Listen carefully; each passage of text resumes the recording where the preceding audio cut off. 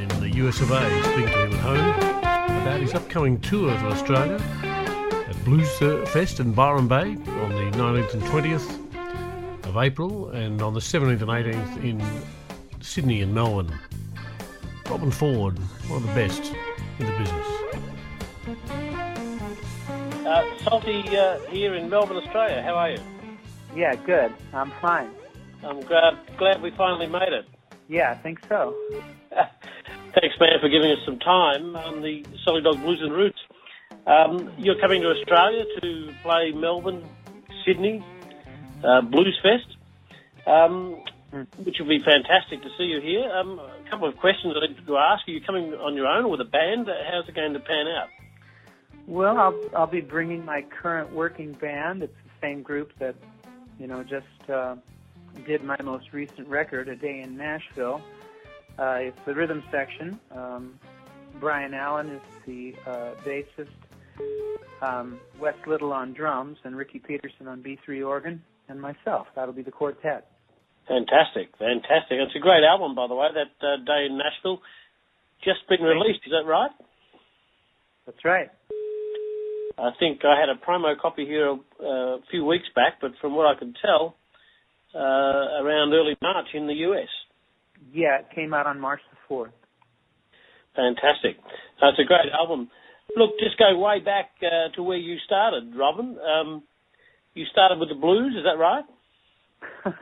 Well, I would have to say hardly, but I discovered blues music at age 13. But, yeah. I'm from a small Northern California town. Yeah. So my parents were both musical. My father played guitar and sang. My mother played piano and sang, and it was a very encouraging musical environment. My older brother Patrick played drums. I picked up saxophone and then guitar, and my younger brother Mark played harmonica. And, by the time we were all out of school, we had a band together called the Charles Ford Band, which was named after our father. Yes, now, when I first heard the Charles Ford Band, I'm saying, where's Charles Ford? Mm-hmm. he wasn't in the band. Honorific title. Yeah, he wasn't in the band, but I guess it was in honour of your father, is that right?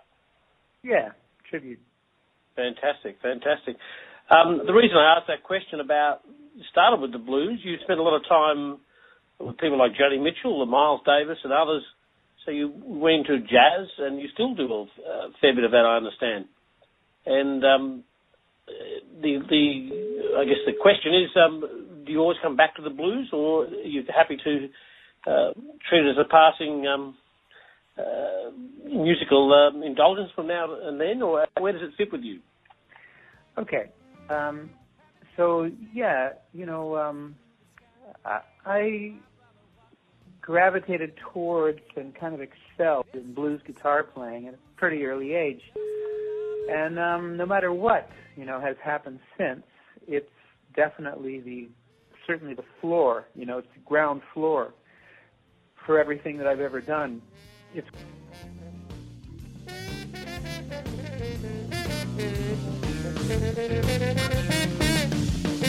The banks get bigger while the world grows small. They tell me it's better. what happens when I pick up the guitar. I start playing blues, It's just a somewhat natural thing for me.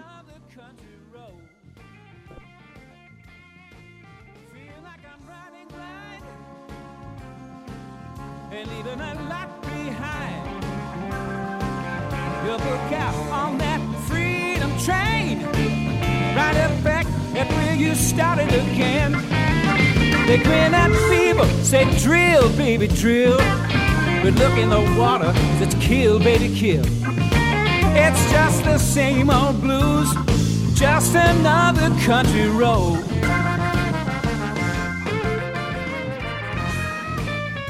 I've had the good fortune of playing in a variety of other musical situations. I mean, playing with Joni Mitchell was quite a shock to find myself in that situation, having not really listened to her music, not really knowing her music, and the musicians, the LA Express, were all very sophisticated, evolved musicians who primarily were jazz players, Yeah. who had become studio musicians working in Los Angeles. So that's where, they got their experience playing in a variety of situations. Many of the great jazz musicians gravitated towards the recording studios and wound up playing all kinds of music, Yeah. So I was talked into that situation, when invited to work with her, and it taught me a lot about, playing, fitting in to different kinds of musical situations. Yes, I read somewhere that the Joni Mitchell experience had a big impact on you. I guess, did it change the way you thought about music? Yeah, exactly that. Just the fact that, I learned to appreciate a major triad. It didn't have to have a 13 flat 9, Yeah. And it just taught me, how beautiful a song can be, and that you don't have to be improvising, which, my inclination was towards improvisation. So, it awakened a lot of interest in other things, and has continued to, affect me in that way. Yes, I can see that. Also, during those early days, people like Miles Davis you played with, Keith Jarrett, I saw something you'd recommended, an improvisation was a masterpiece or something you'd said about Keith Jarrett. Keith Jarrett's probably the most phenomenal improviser alive. Yeah. It's pretty incredible, how much he can do, in a spontaneous, very free way. He's like the most sophisticated and the most liberated musician, just unbelievable. Yes, no, I'll agree with you on that. The improvisation, I've seen you with Renegade Creation last few years, which is Jimmy Hislop, Michael Landau. Yeah. That was a fantastic, I think you're playing at the Corner Hotel this time. I think I saw you at the Corner Hotel in Melbourne with that group. Mm-hmm. You do play with lots of different collaborations. Is this just something that comes your way all the time, or do you go out seeking it?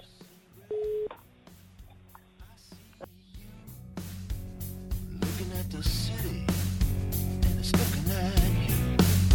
I'm on a mountain, we're on a mountain, together on this mountain.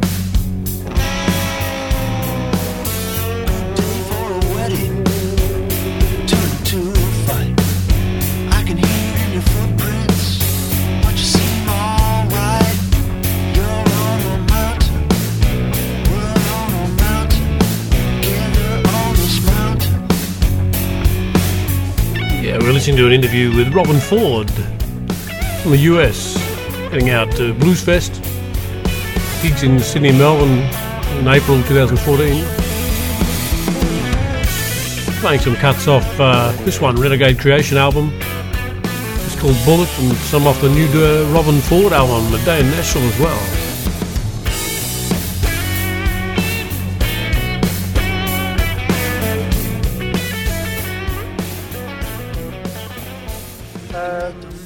Really, over the last few years, there was kind of a whole bunch of collaborations, and I wasn't necessarily looking for them, although I did call John Scofield and said, hey man, I'd love to do something with you.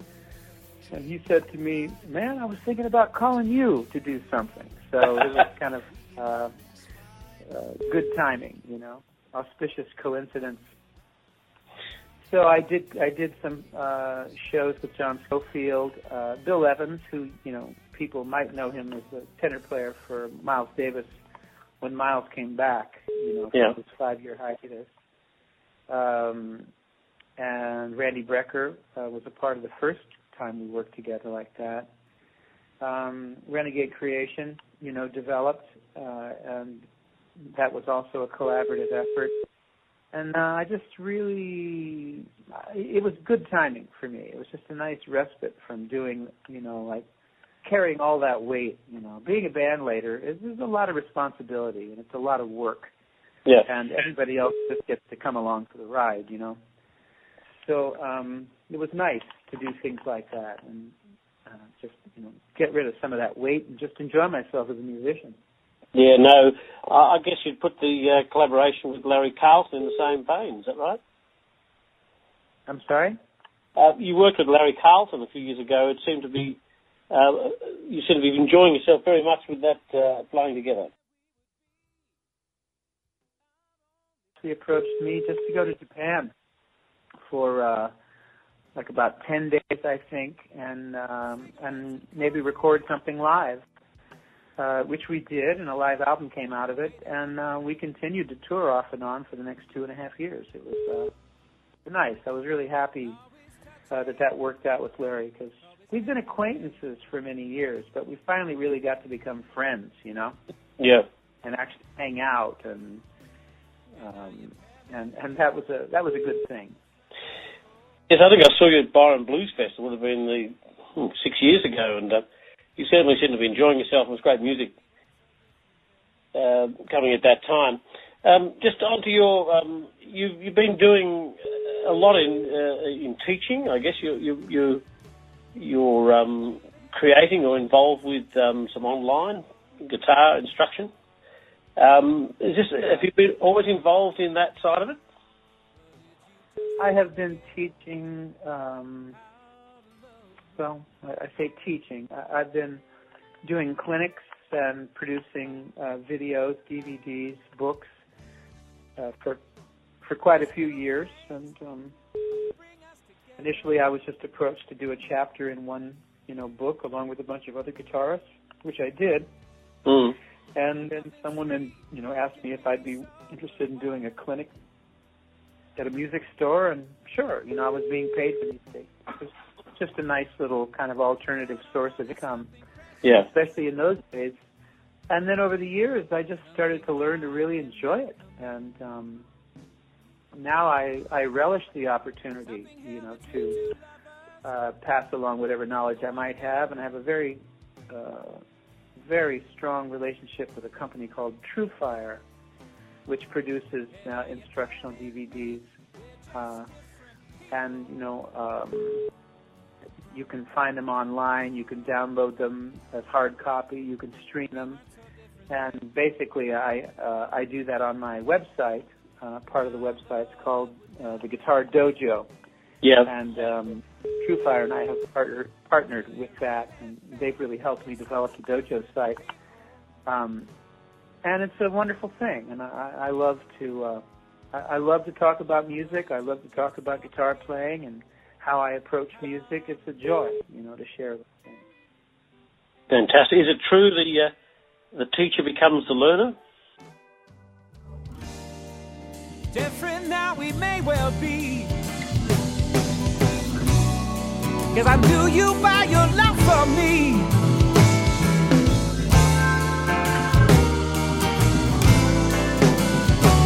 And now you're telling me that we're just different people.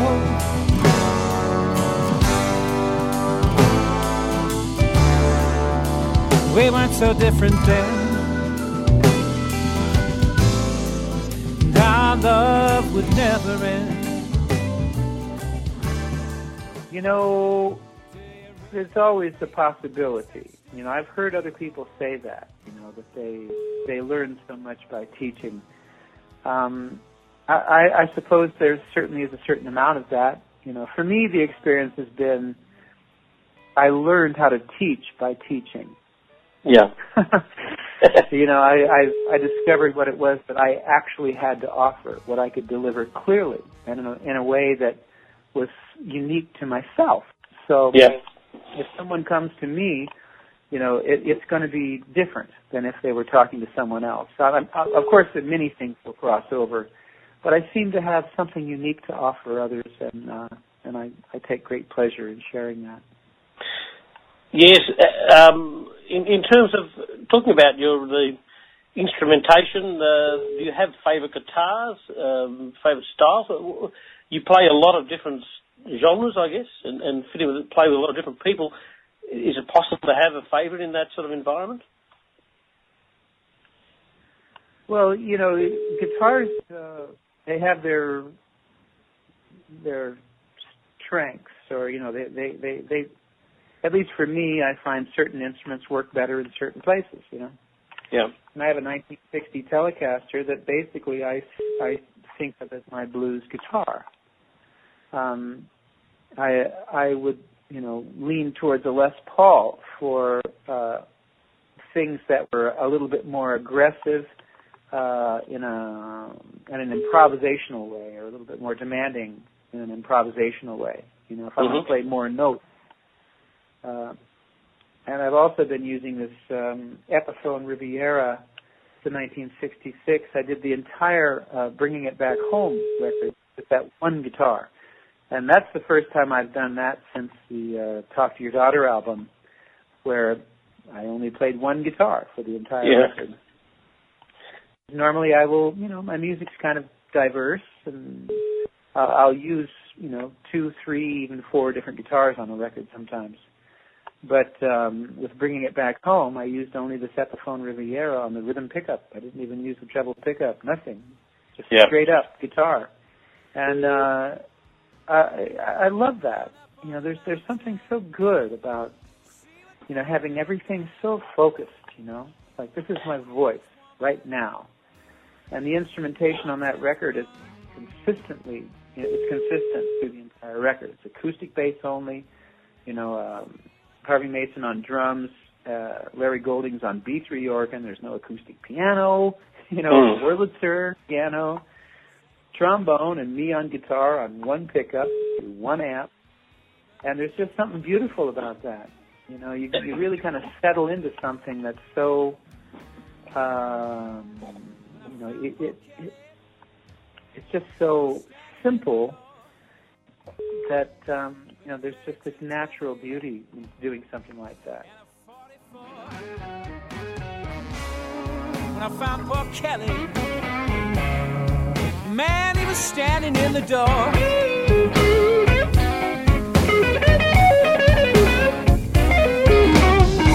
He had a 32-20 and a hard-hitting 44.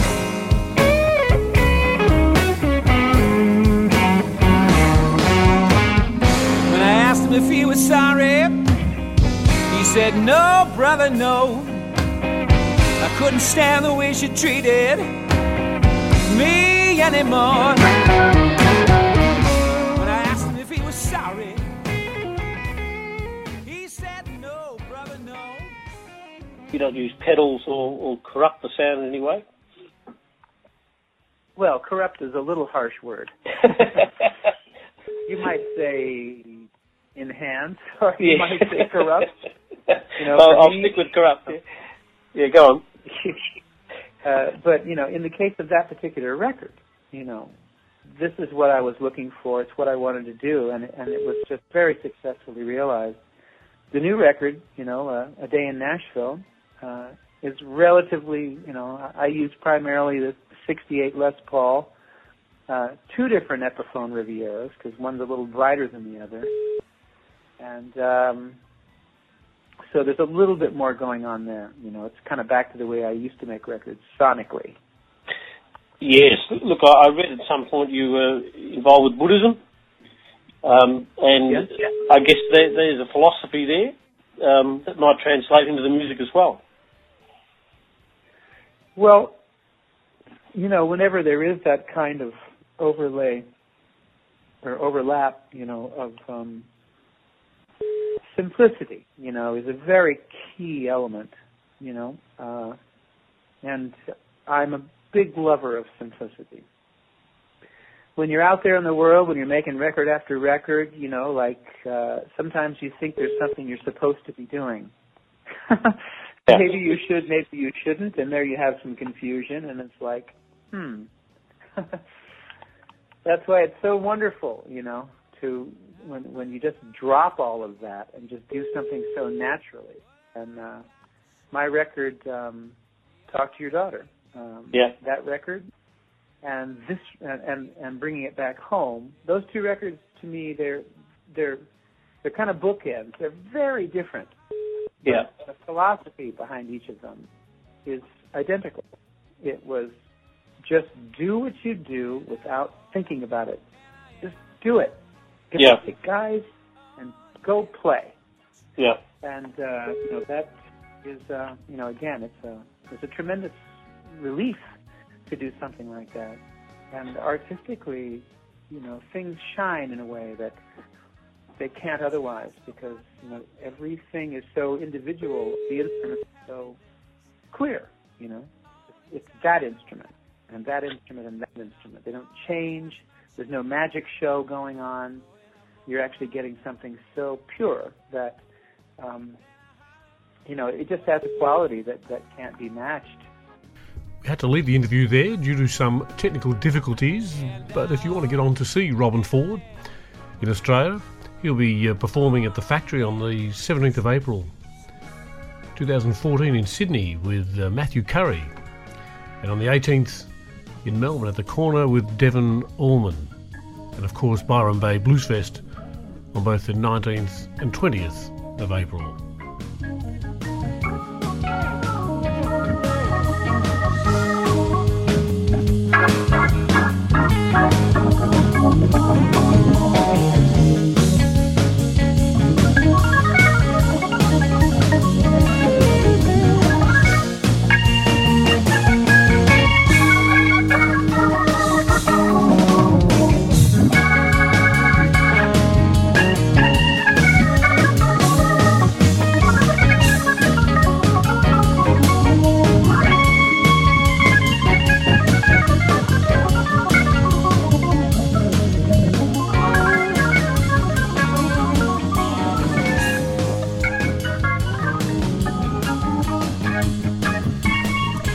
If you want to see, read more and hear more of Robben Ford, get into robbenford.com on the web. If you're in Australia, make sure you get along to see him, Sydney, Melbourne, or Blues Fest if you're going to the Mighty Blues 25th anniversary at Easter time, April 2014.